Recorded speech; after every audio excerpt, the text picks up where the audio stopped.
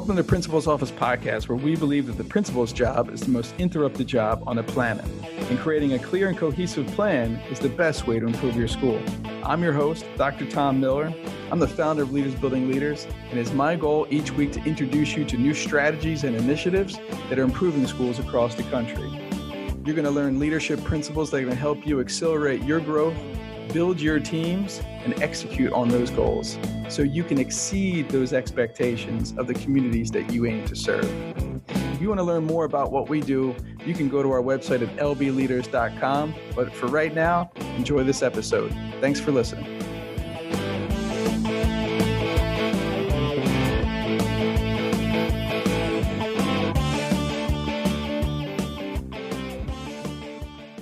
All right, perfect. I'm going to start recording and get us in here. And we'll welcome everybody. Tom Miller here. This is our second session of Win Every Day. And boy, what a great week. It seems like it was more than a week ago that we were all together, but it's been a week. And I enjoyed reading back through the first couple of sections of the book and going back through my notes and adding and, diving. So great to have you, Katie. Let me make you the co-host here so you could help out, and Benny and Chad and Vanessa. We got some folks on their iPhones will listen in, hopefully on their car ride back, being safe. And so, that first session, Katie, you may have some, thoughts around it. And as I, dive into the school leadership, Facebook page and see there, there's some really great, comments in there. There's a woman, Mary Luz Janeo. I'm not sure if that's, hopefully I didn't butcher that name, but she said, reading Win Every Day this morning, adding new depths to my philosophy when consulting with a district. And it was, don't expect it until you've taught it.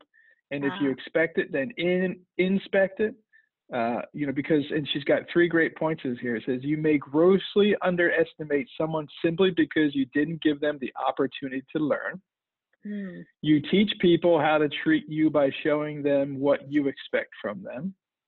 And people know what is really important to you by the focus of your evaluation. I mean, I just really, really love that. And it was just, great to see, other folks. There's just, lots and lots of comments in there about what they're taking away from this book. I know during our inner circle today, it was probably referenced about a half a dozen times in one of the groups as well. And I just think about my just first week takeaways. I mean, here were my notes, right? Clarify your vision, understand what success looks like, know what brings you success, excel at execution, avoid being busy, raise my awareness to what is creating that sense of feeling overwhelmed. And I'll tell you what, those last two, avoid being busy and raise my awareness to what is creating that sense of feeling of overwhelmed. Oh, I raised my awareness. All right. I was gulping. There was many, many days I was just absolutely gulping. But the great thing is that as long as you're gulping, that means you're still breathing, right? That's what John Maxwell, I think, told us during one of those sessions here. So, would love to hear other people's, first week reflections, what you're learning from the book. And, Katie, if you don't mind, kicking us off, and then we'll hop right into the study guide. Yeah. So 2 points, that whole chestnut checkers, I think is always, I've heard other people say that, but the way he framed it with these two statements, progress always requires change, because every team I've ever been on, there have been people who are like, but that's not how we've always done it, and they don't want to change. So you have to, before you want to make a change, anticipate that response and come up with your response, because it's never going to be great on the fly. But if you think it through and you know your team and you know what's worrying them, and then you can anticipate your response, it might not be perfect, but at least it'll be personalized and tailored to your team. And then the other one is execution is the thing. And that is so true. Every time I have a new project, I find myself kind of delaying getting started because I don't know where to get started. But time and time again, like when I've written a book, or when I opened a school, or whenever I'm doing a big project, I just have to get started. And then I have to execute, and then I find the way. So even if I don't know what I'm doing, I have to get started. So, and that's what chess is all about, right? Is you have to commit. Yeah. Yeah, great job with those two. Really good two, strong points. And as you were talking about knowing everybody, like it makes me think of our DISC profile, right? The Maxwell method of DISC. And if you've taken any, level of DISC, I mean, it's all the same. But it really forces you, if you read it, right? If you actually read it and you start to pay attention, it forces you to see things in yourself and see things in other people. One of the books that I'll recommend for us, down the road, I started reading is the Workplace Love Languages. I started reading that over the weekend, and it's really powerful, talking about, if you get our daily email, I put, something out about, morale and people leaving because they don't feel valued. And if you really think about it, we talked about this during our inner circle today. Every job I've ever left was mainly because at one point I felt undervalued. Right, I wasn't clear of my role. I didn't clear, I was just felt like an employee, and that's not good for anybody, right? I mean, nobody loves just, feeling like you're just, part of the, I don't know, I'm not sure of a proper way to say it. Just like a part of the line, right? Just, kind of do your job and that's it. And there's lots of leaders that we work with that is their mentality. Well, they're getting paid or they're getting this. It's not about being paid. That's not the big thing. I mean, folks want to be compensated for their time, but they also want to be part of something special. They really want to be part of something special and they understand their role to the goal. So I love those 2 points that you pulled out. So excellent. And Vanessa commented, you mentioned awareness earlier about, you have to be aware of where you are before you can grow. And she said the DISC was great for me to identify areas for growth. And I love the DISC because when I took it, I was like, oh man, that is me. Too bad for the rest of the world. I need to work on this. So it's a really good awareness tool because I had no idea how I was being perceived by the rest of the world. So I still have growth areas. Every day. And that's it's every day, right? Every day you're just trying to get a little bit better than what I was yesterday. And that's it. But if you're not, paying attention to that, then you're not going to get much different, right? You'll just continue to get the same results that you've always had. And maybe that's okay. It's not okay for most people, but that's how some, folks live. So would love to hear anybody want to, open up their mic and share in on their first week's kind of aha moments or anything that you tried differently, anything that you failed at, which is awesome. Let's, celebrate failure as much as we celebrate, success too.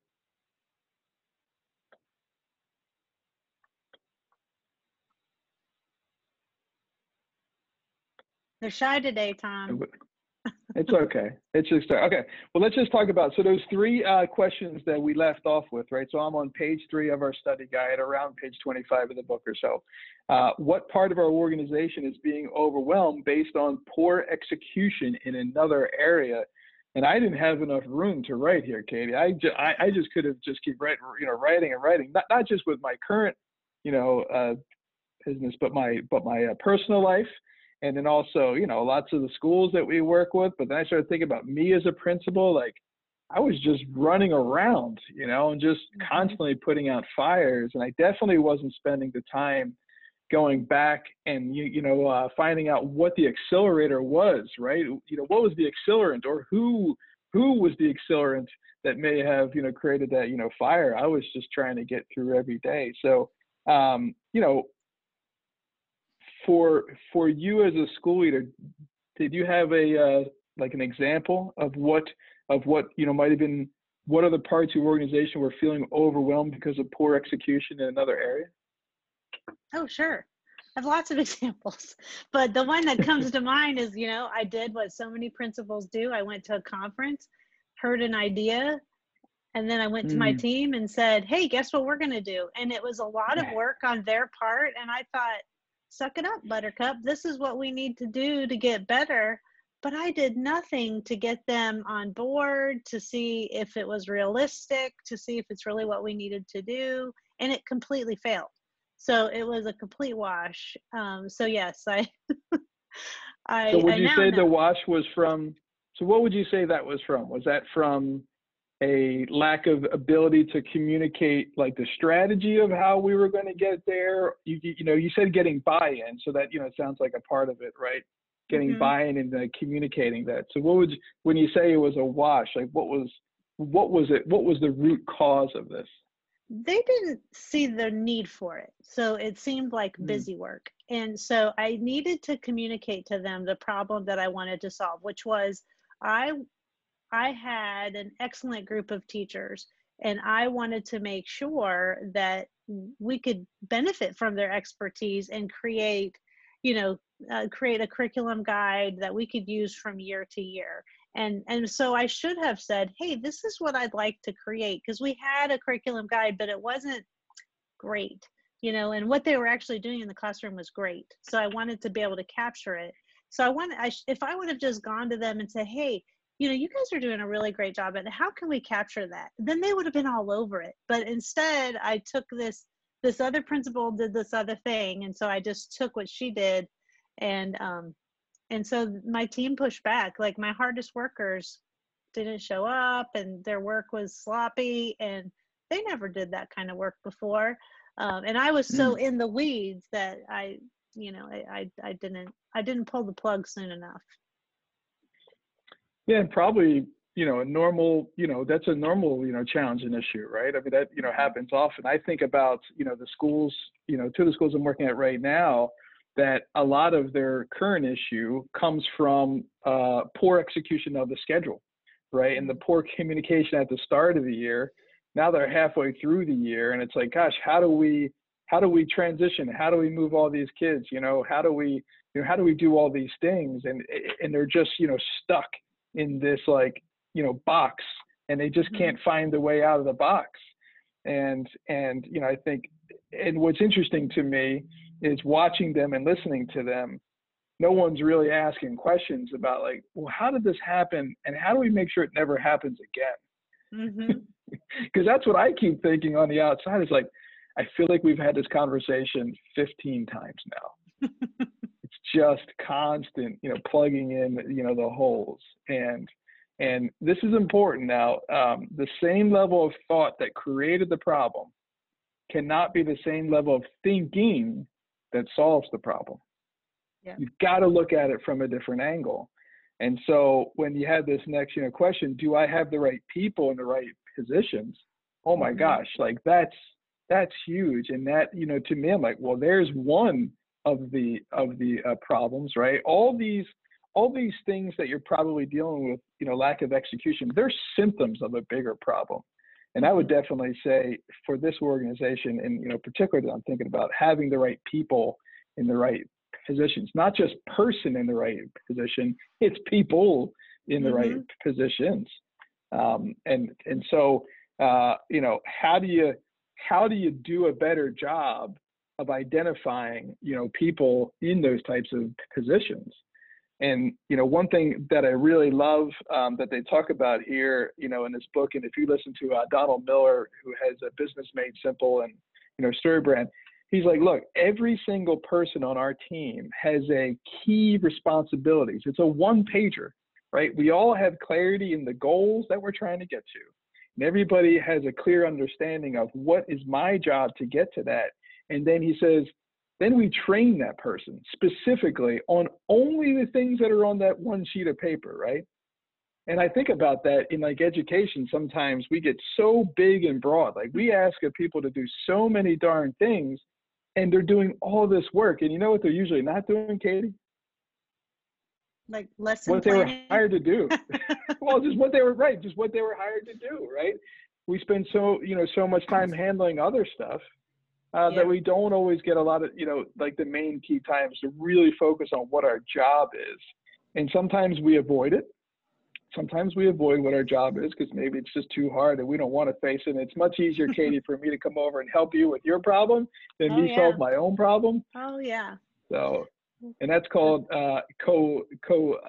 collaboration through co-collaboration. Really, it's just getting stuck in a vortex. And next thing you know, we're both there, 7 o'clock at night, and we're like, neither of us solved our problems, but hey, you and I are closer together, and we've dealt with that. That's that collegial, that comfortable collegiality where we'll help each other, but we won't say, hey, you got to get better at that. Hey, you're not hitting the mark, or you're not, hitting your timeline. So, would love to hear from, anybody who's, willing to share. You either raise your hand or put it in the chat box. Like when you went through these 3 questions, this was your homework.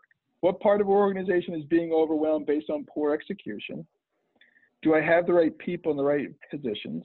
And have they all received the right training and demeanor, right? Have the right demeanor to be successful based upon what I'm asking them to do.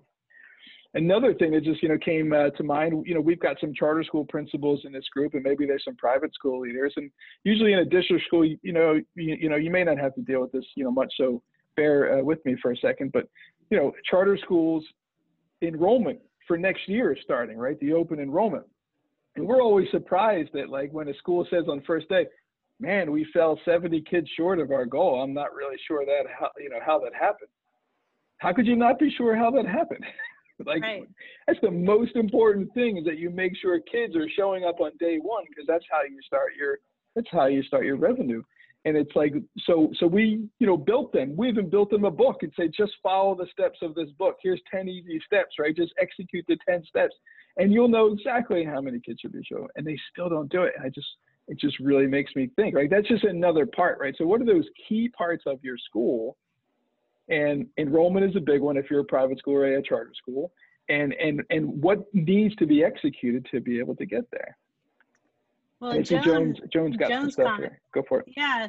So, just thinking about, this goes back to, what Miller is talking about.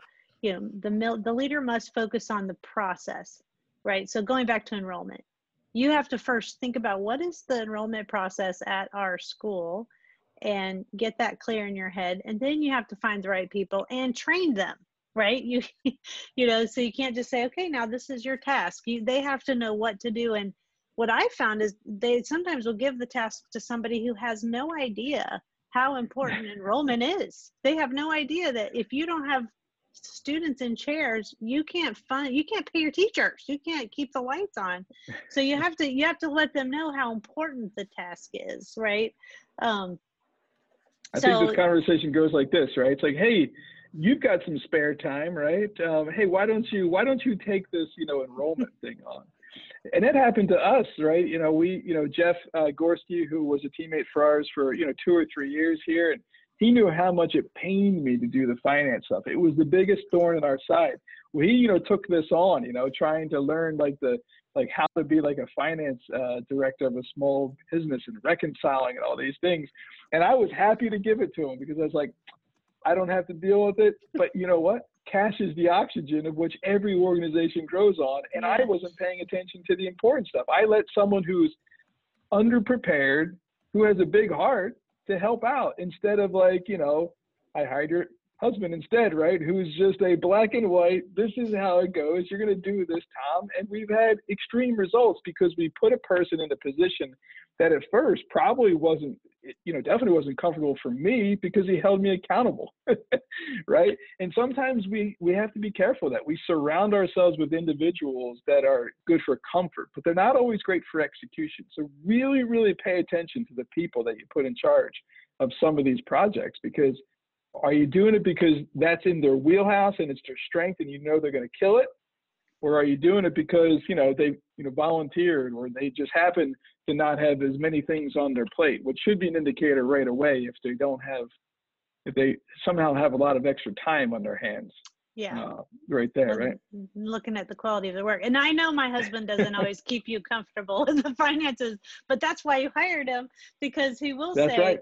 We need to think about, go through your thinking there, Tom. And that's what you want on your team. You want the people who will push back, because I know not all of my ideas are golden, so I knew when Tom's like, Katie, let's think through that. Is that going to help the people the way you think it's going to? So what about the rest of you? what do you all, what kind of conversations have you had on your team, or who do you need on your team to help you be the best? I'm going to unmute. This is Benny. And one of the things I looked at was a part of the organization that was overwhelmed. I was really pushing collaboration. Last year was my first year as principal, and I was really pushing collaboration. However, I didn't set the atmosphere for, the trust level with the staff was kind of waned. And I was like, come on, let's collaborate. Let's do this thing. Let's break down the silos. However, the atmosphere wasn't set for trust. And collaboration without trust is kind of hard to happen. Yeah. So what we had to do was to take a step back. I called my cultural crew. We took a step back and we looked at some things and really facilitated some experiences where trust was able to develop authentically, and it wasn't staged. Some real conversation, having discussions about misrepresentation of some people, misinformation, and it was we had tears and boxes of tissue, and it was great. But then we began to see the collaborative spirit start to rise, and it did help me identify that I had some people not in the right position, and what their needs were, and it was being another transparent moment. They wanted to be in that position, but they wanted to trust me to say, hey, look, can you give me the opportunity to train and to learn the position before you move on to someone else? So it was a really good time to be able to have. And again, those are those two questions. I didn't answer the third, but that is there's some things going on my way. Yeah. Thank you, Benny. And there's one thing I know. Yeah, that was great. I love your vulnerability and your transparency. Everybody's going to rise to the level of their training. Everybody. So if you're trying to pull off an initiative and you're not going to, look, this happens a lot. Schools buy the program and they buy the books for the kids maybe, or they don't buy enough books for the kids and there's not enough, and then kids are sharing books, or then they don't buy the training for the staff, or they don't buy the answer keys for the staff. And I'm like, whoa, like that's like trying to solve all the world's problems with no tools, right? You want to be Christopher Columbus with a GPS as a leader, right? You want to say, hey, here's everything you need. Here's the training program that we're going to get you to go. And I don't know why we don't do that, Kate. I don't know why that happens so often, where we just assume that somehow, teachers are going to be able to figure it all out. Well, if they were able to figure it out, they probably wouldn't be in the teacher's seat. No offense, they would probably be writing curriculum for Hugh Mifflin or something else. But we ask them to do these amazing things, and a lot of them are really good, but then they wear out, and then we lose them. And Alicia said, yeah, probably money, right? And that's why it's always important. Like when we talk about owning your numbers, like the first number that you need to look at as a school leader is your cash, right? And every school has a different, way of, looking at it and receiving it. And, charter schools have a little bit more flexibility, maybe with their spending than some of the district schools. But, gosh, when I was a district school teacher, you'd open any, closet and you would just have the programs would fall on top of you, right? All the things that were unopened or unused or all the old textbooks. And it's just wow, how did this happen? Lack of clarity and execution, right? We tried this program, we spent this money, it didn't work for us, so we're just going to go to something else instead of, well, why didn't it work for us? Did we do everything we were supposed to do? Did we have the right people in the right positions? Did it make our highlight reel, right? That's the bottom of page 3. What's our highlight reel?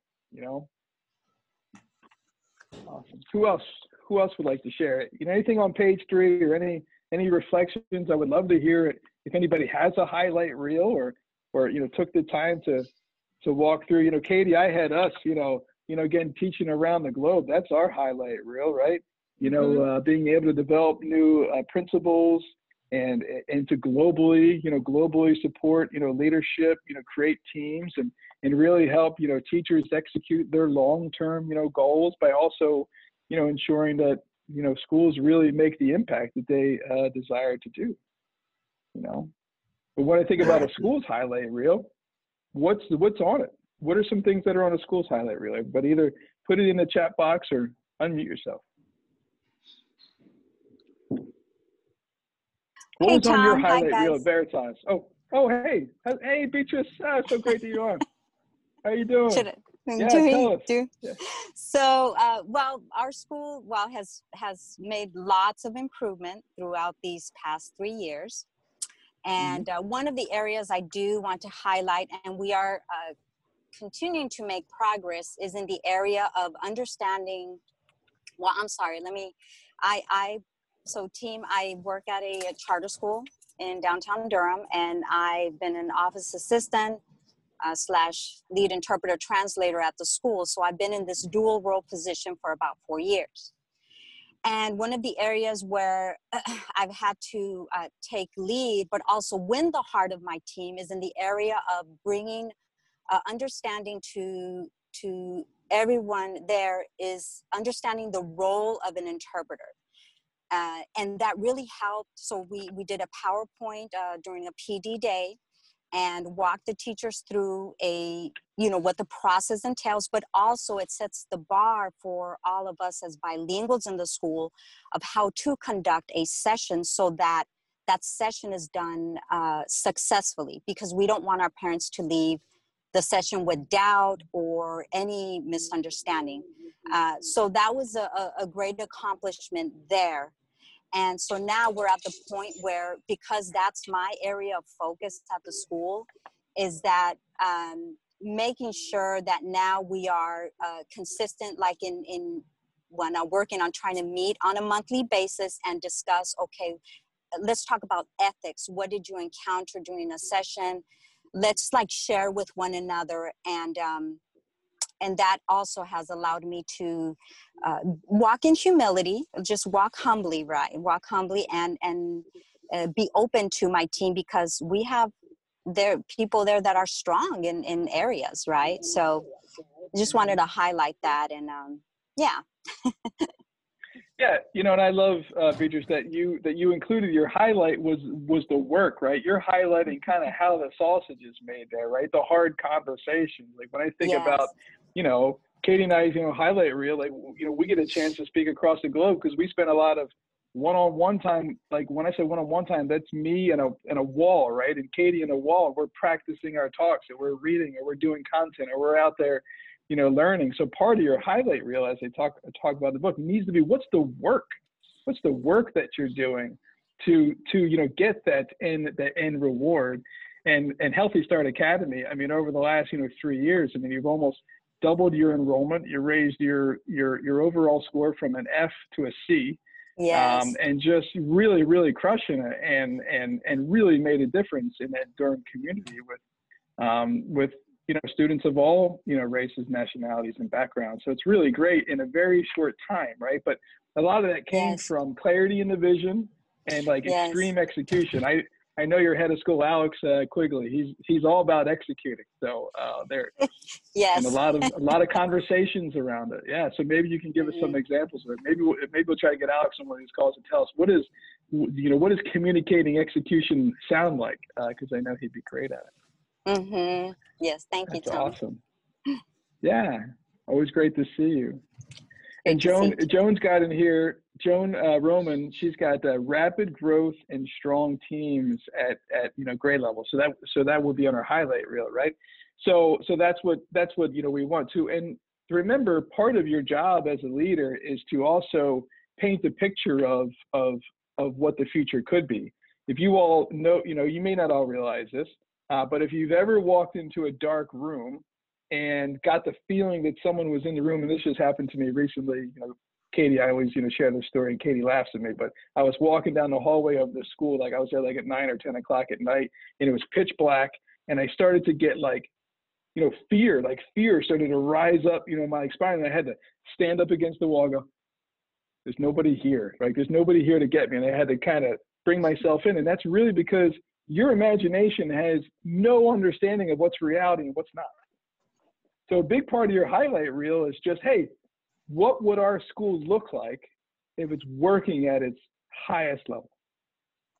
What would that highlight reel be? You know, happy students, collaboration, right? High engagement, good asking questions, right? Kids doing the right thing because it's just, that's what we all should just do, right? I mean, whatever that is at your school that you're trying to get to, part of your job is to paint the picture of that highlight reel, but then also show the highlight reel of, well, what work is it going to take, you know, to get there? What conversations are going to happen for us to get there? What changes do we have to make, not only from a program standpoint, but most importantly from a people standpoint? Because we just might have some folks that just need to kind of slide over, right?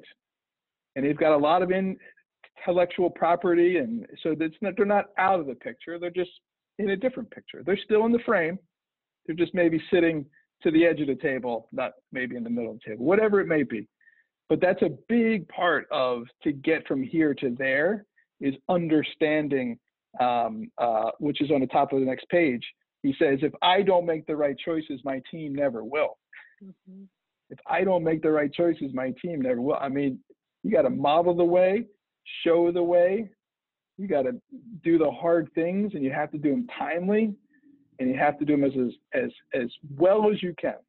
And when you mess up, you got to fess up, and you just got to keep going forward, right? So I love this question because it always is a long list for me, Katie. Where do I need to begin making different choices to better model the way for our team to win? And for me, it was especially delegate and empower and say no. Like, saying no is hard for me. I'm working on this, but we don't have to say yes or even maybe to it, you know, to like anything. It's just lots of times, yeah, I'll do that, I'll try that, I'll do that. And I know that, you know, going back to what parts are overwhelming, which hurt execution, my inability to say no hurts the execution of our overall organization. And that's a Tom Miller problem. That's not a Katie Reinell problem. That's not a Jen Miller problem. That's not all the other, you know, folks that help us. That's my inability to not be focused on what to say yes to. And so I don't know if there's other leaders out there that also, you know, maybe struggle with that, right? And, you know, Kate, you kind of brought it on when you said every staff meeting, right? That, you know, that was a new thing we were working on, you know, that day, whatever article you read, or, hey, we're going to do this. I mean, that's a big part of it too. You were probably tiring out your people, right? They were getting a little, you know, tired of Katie. They're like, what else is she gonna put on us? Well, you know, it was the blind bowling that was in the book, where the boys had to bowl and they couldn't see how many pins they knocked down, but they were told to keep playing. And that's what I was doing to my staff. I was just like, no, we're gonna raise our report card grade from a C to a B, and we're just gonna keep going.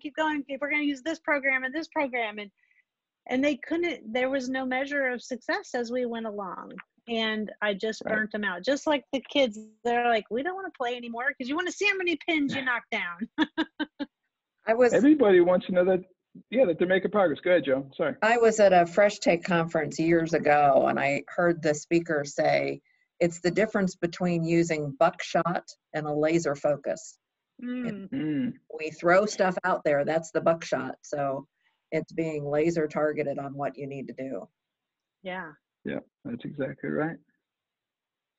Yeah, because once you know what works, that's when you start, you know, firing the cannonballs too. I think, you know, Jim Collins had that in his, you know, Good to Great, is they would test little things. And once you know what works, pour all your time and energy into that. But if you're not measuring what you're, you know, working on, or if you're not, you know, taking notice of improvement, how do you know what to focus on too, right?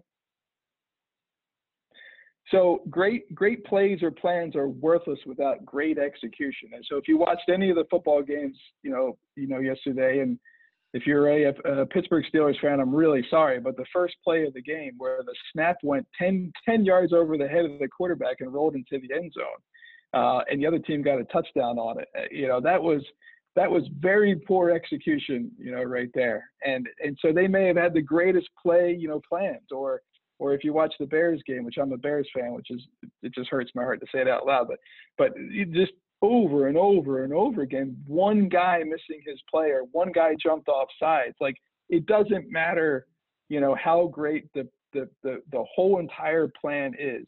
If one person on a team doesn't know their role or doesn't execute their role, it really makes, things. And Joan, you had put a comment, you said, great, leadership teams in some areas, right? So it's like, gosh, if I could just get my third grade team as good as my fifth grade team, well, maybe I'll take someone from my fifth grade team and I'll move them, right? Then you just start, shifting people around, and that always doesn't work either.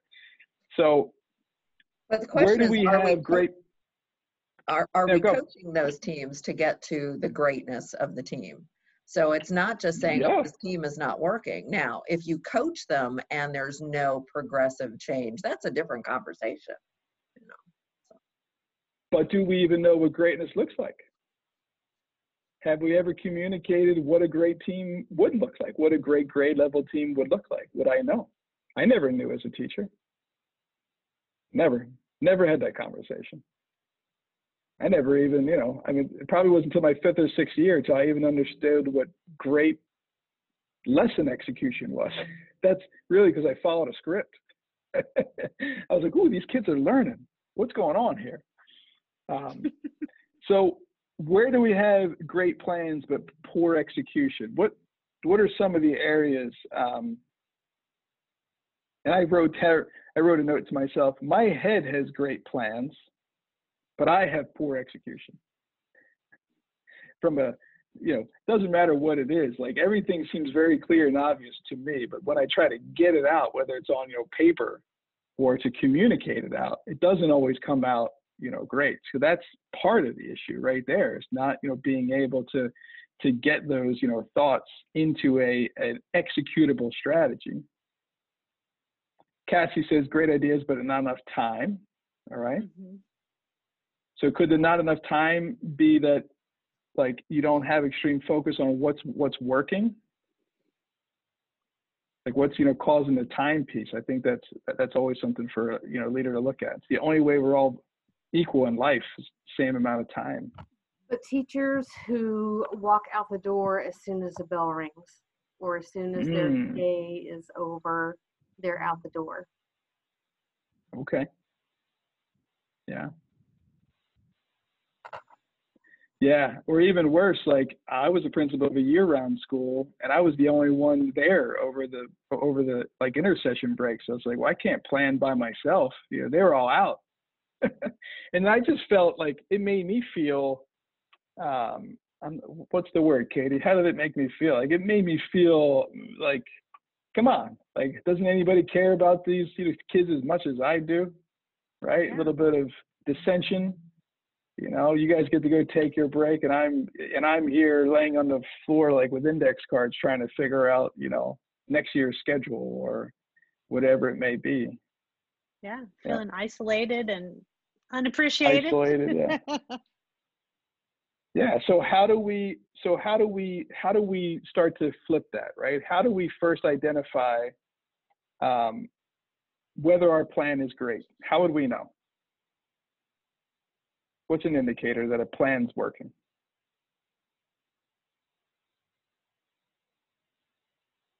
You're meeting your goals. You've set some goals and you're meeting them. Oh, okay. Yeah, someone else agreed making with progress, me. Said, right? Yeah, you're making progress. Yeah. So if you're part of the Facebook group, like, that I had a horrible execution with my weight loss plan. Now, I weighed myself on Friday and I was 3.8 pounds less, right? So that's feedback. That's positive feedback that the things that I did from Friday to Friday worked, right? Now I have to remember, what the heck did I do?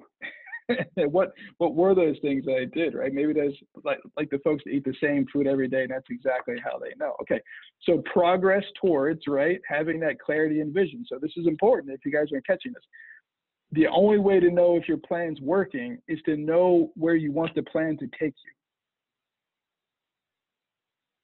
Right, so if you've got a GPS in your car, and if you were driving, and for some reason, like, your estimated time for arrival keeps getting longer and longer and longer, I'm going to guess you're not heading in the right direction, right, Katie? Or there's something impeding your progress if you're getting there's some there. traffic or there's something going on, and that certainly happened to me. But yeah, you have to set goals. You have to define what mastery looks like and go look for it. Make sure it's happening. Yep. Go look for evidence. Yeah, good, right. Yeah, and just keep on doing it. And if there's something in your plan that's not getting you the results, kill it. It's okay to kill your plan. Never sacrifice the goal for the plan, right? Marry the goal, date the plan. And so that's a big part of it, right? Knowing where it's working, and then when you're looking at it, make sure that you say, is this a plan problem, or is this an execution of the plan problem? That's important, because then if it's an execution of the plan problem, then you have, right, either the wrong person in the right spot, or it's a training issue, right? I mean, people blame programs all the time. I don't know why every plan works. I mean, honestly, every weight loss plan will work. Every reading plan will work. I mean, kids will, if you follow the plan, they will learn to read. I mean, eventually they'll get there. So what about here? Is there anywhere in your organization that the opposite is true, where you have great execution with no plan?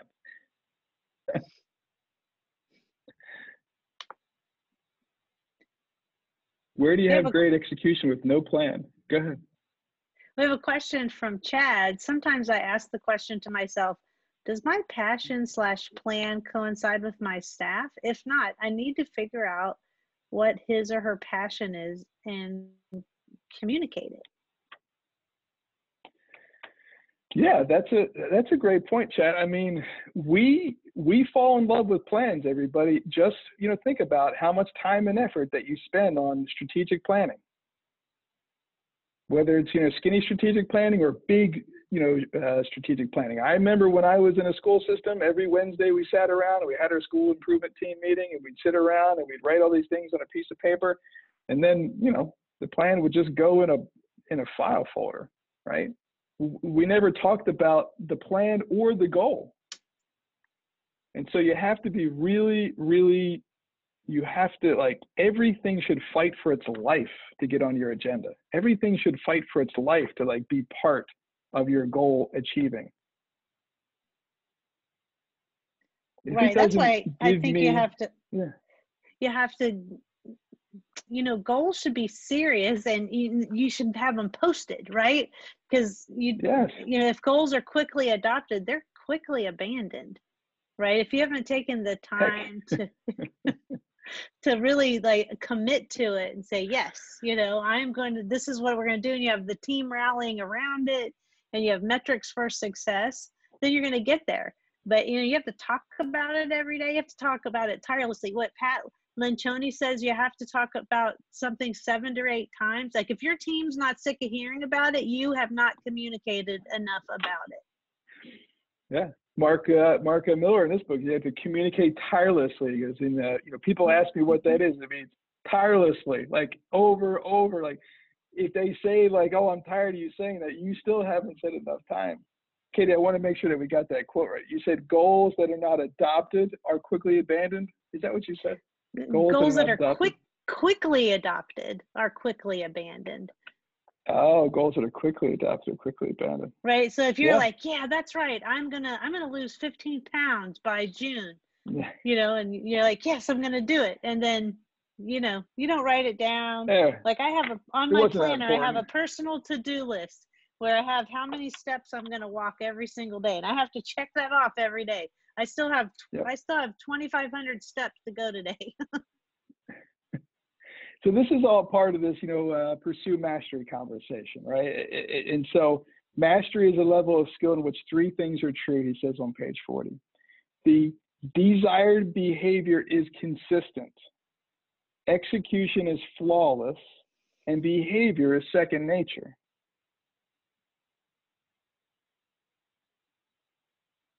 Now, let's just look at that first bullet. Desired behavior is consistent.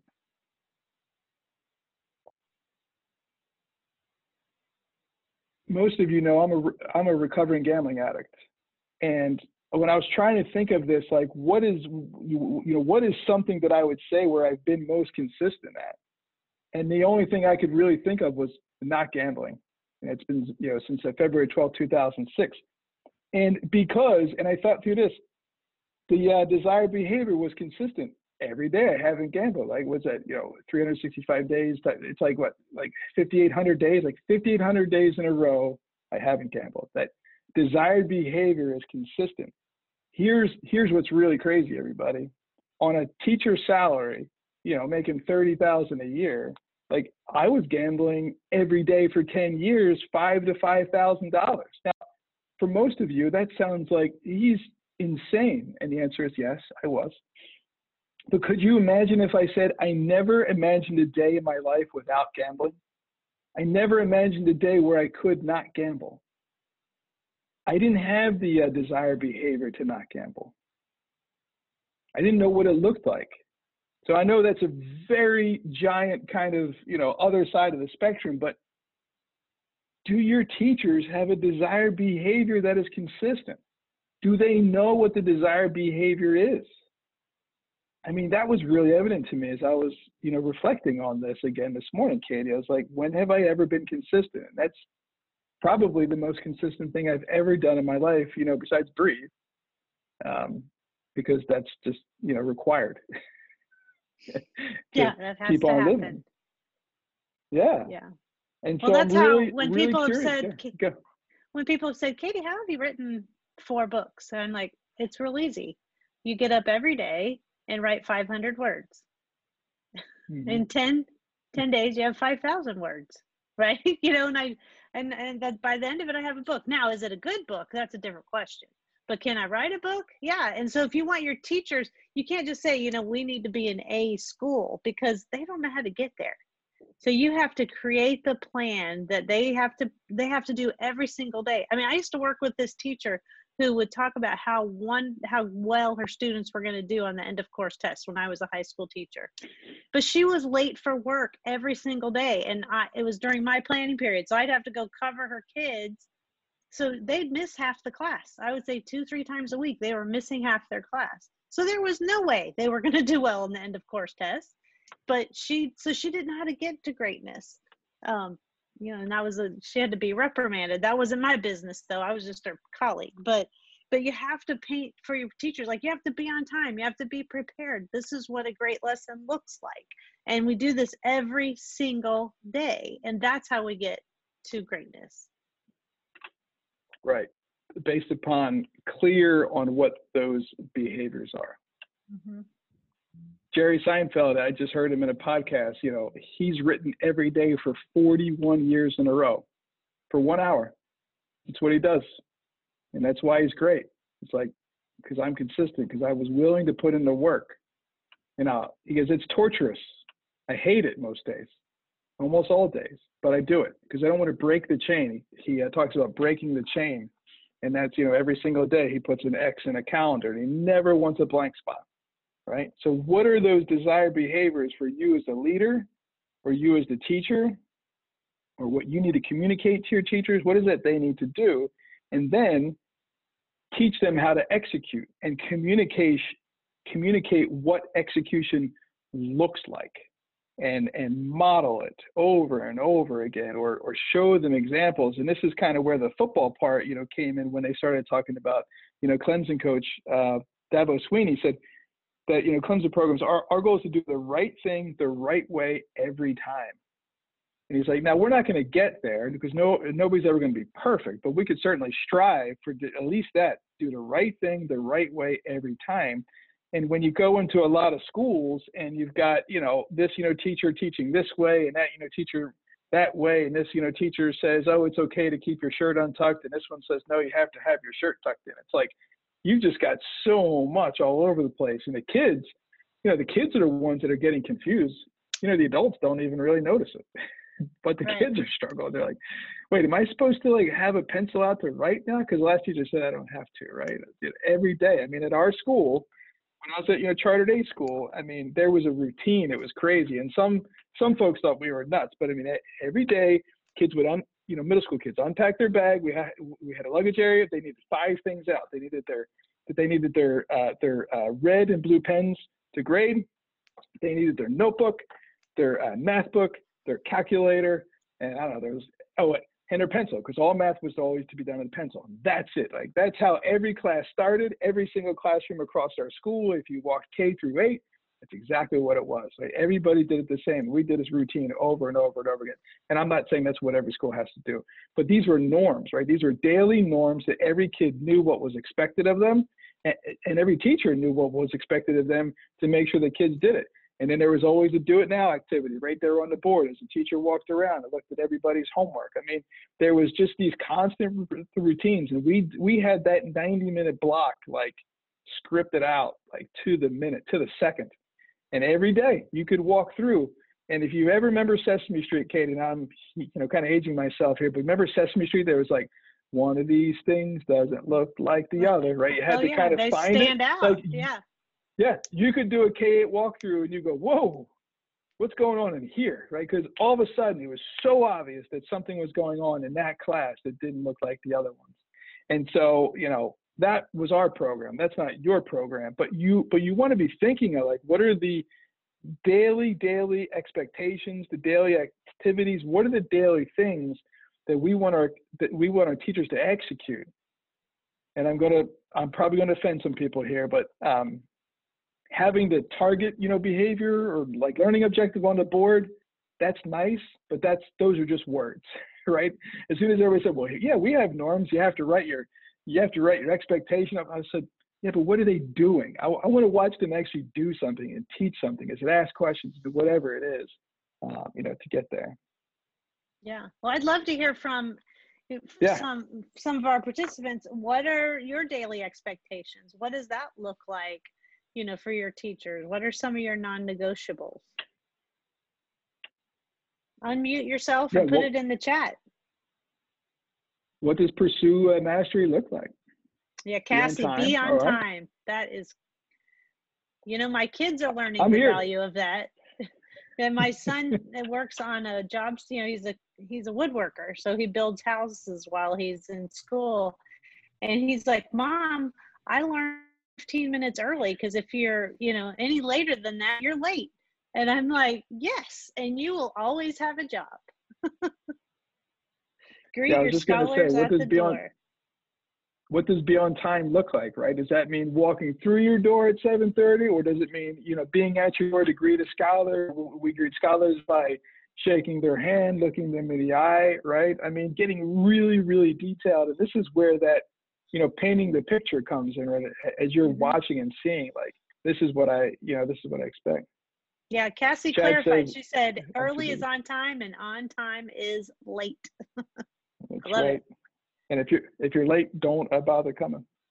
That's right. Yeah. So really, this is a really good opportunity, I think, for you all. Maybe go into, if I were leading a school right now, I would probably spend time in my top 2 or 3 teachers' classrooms, and whether I would, record them or what, but I would write down everything they do.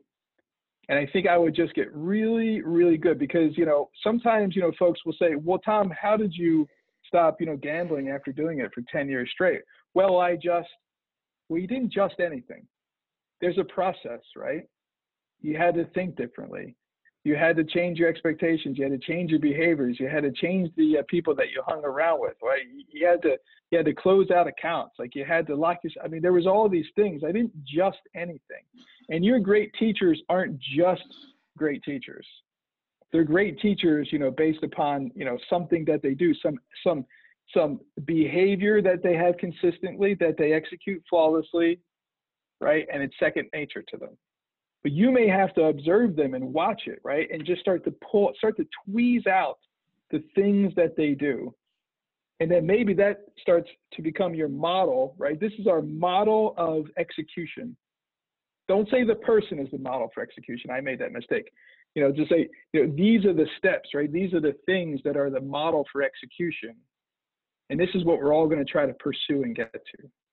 And now maybe they're part of the, a training program, right? To help and to model and to give other teachers, feedback.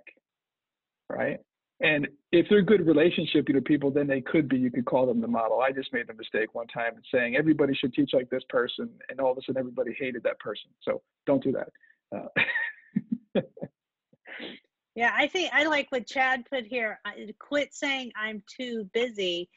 So Chad, I'd love, how do you change that dialogue? Because I think, especially now, everybody is really busy. So how do we change that response? I'd love to hear if you'd unmute yourself, and how do you get people to change from I'm too busy to how do I make that work? What can I do to make that work?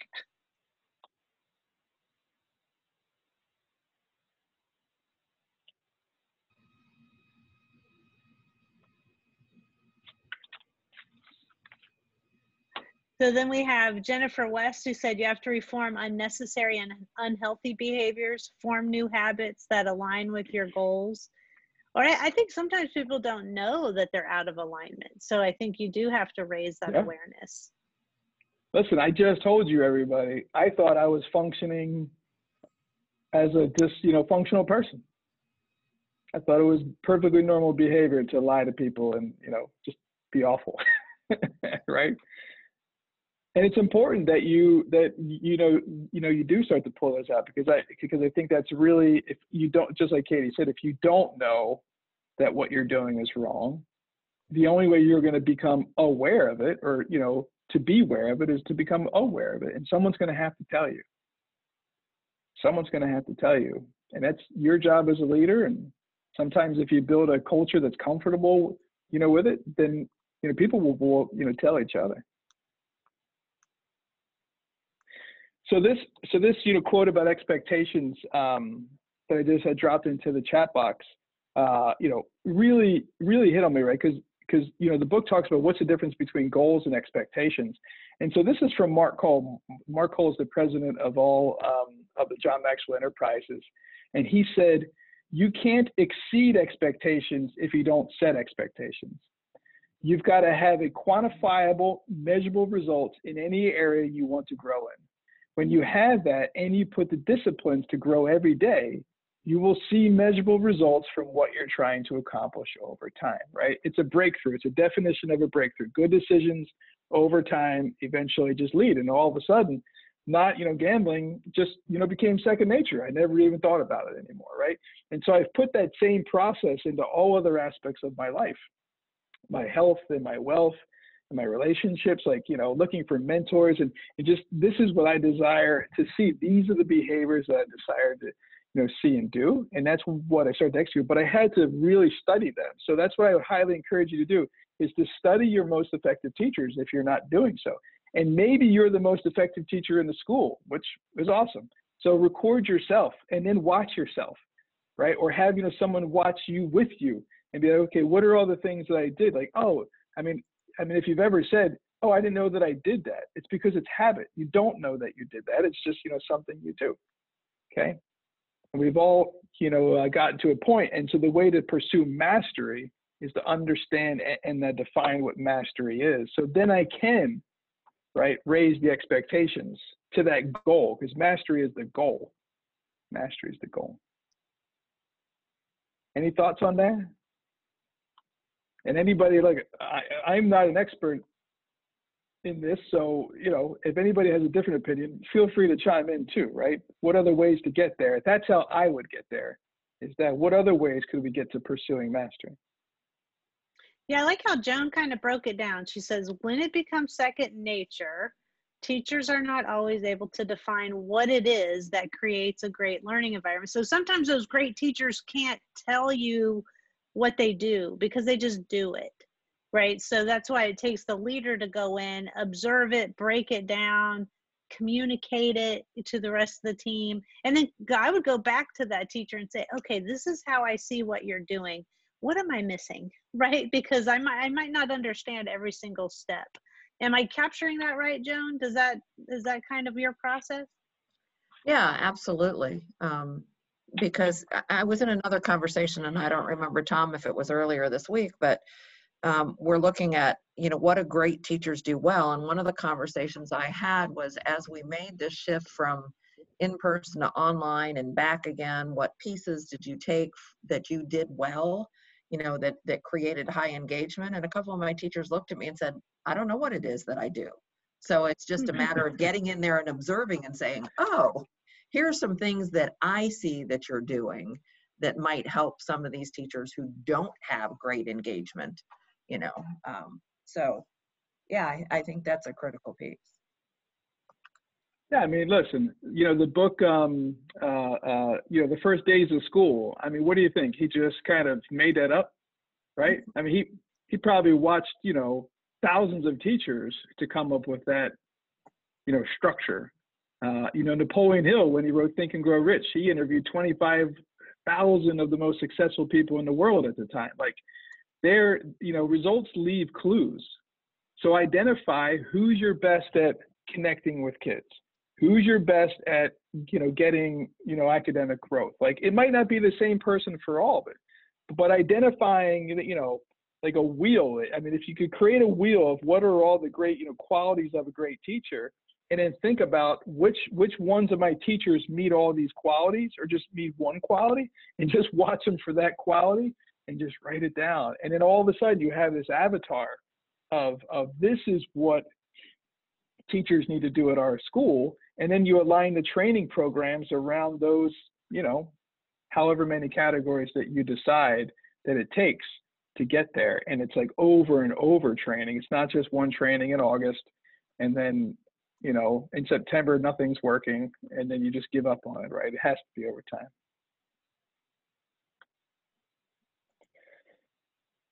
Cool. So we're going to finish up on these last, you know, couple of thoughts here, but, you know, this, you know, quote here, the way of mastery will require countless daily decisions on and off the field and long after you graduate from this school, right? I mean, you're building mastery for life. I mean, you're, you know, a great leader is not just, you know, someone who makes an employee's work life better. It's somebody who creates a great extended life, you know, for anybody, right? Just makes them great in all aspects of their life. And so I just kind of put this question here: where might we be putting pressure on others to execute on a skill or task that they're incapable of doing at this time? Release people from their weaknesses, everybody.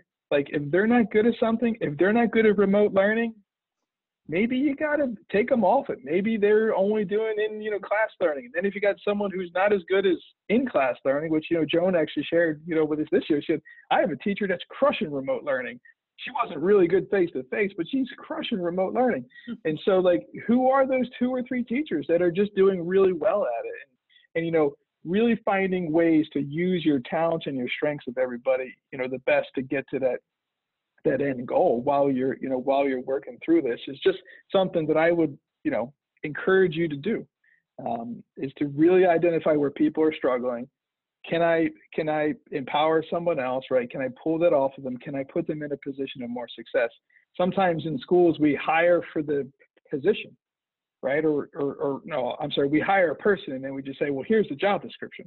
You got to do all these things. And the person's like, I've never done finances before. I didn't know. Okay, I'll be the finance director, I guess so. And then you're wondering why nothing's right?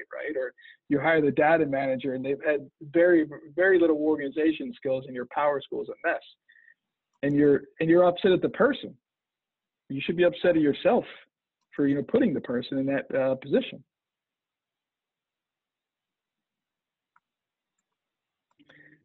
So your homework, Katie, right, for this week is we're going to have them paint a compelling picture of the future to help see the value to inherit, right? Is to really start to paint the picture. So whether you're painting, you know, for your class, for your school as a whole, or maybe just a classroom, take some time this week, just really thinking through, if my school was operating at its best level, right? COVID or no COVID, doesn't matter.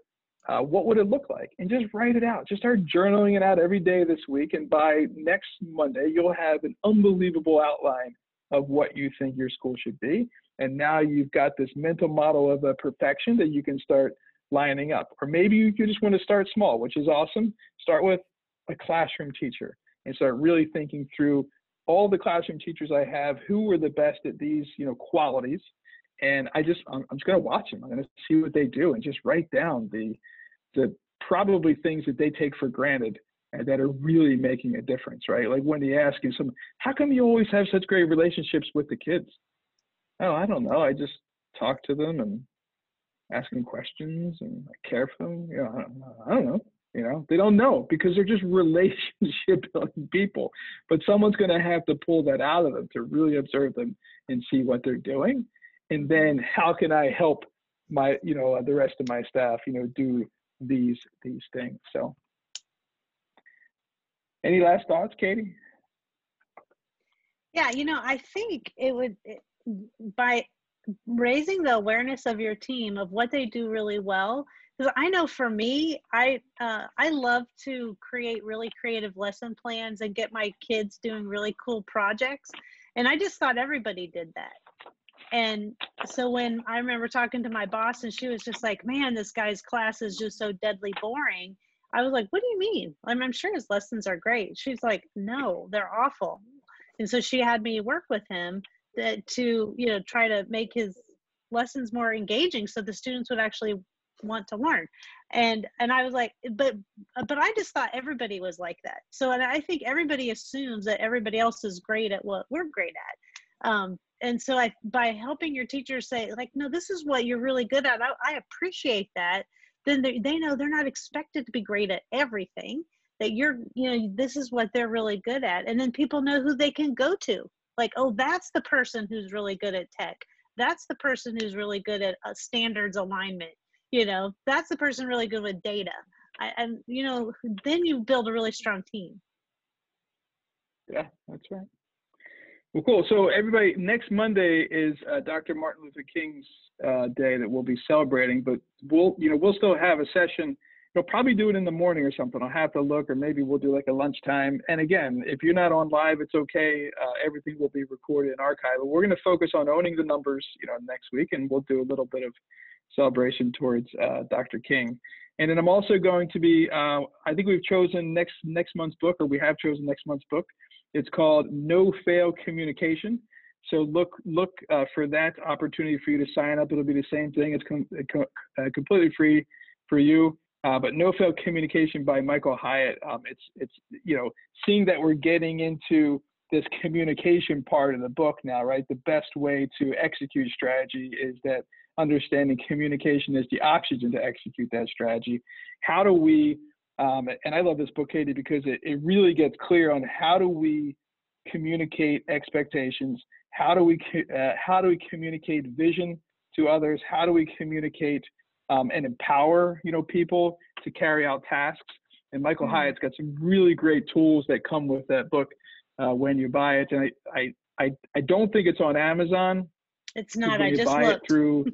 Yeah. So in the link that will come to you, there's a link there. But when you buy it, you know, you'll be able to download all these, you know, free tools. And otherwise, if you don't buy the book, you don't have to. If you don't want to, I'll be giving you the tools anyway. So, but anyway, that's going to be our February book, is called No Fail Communication.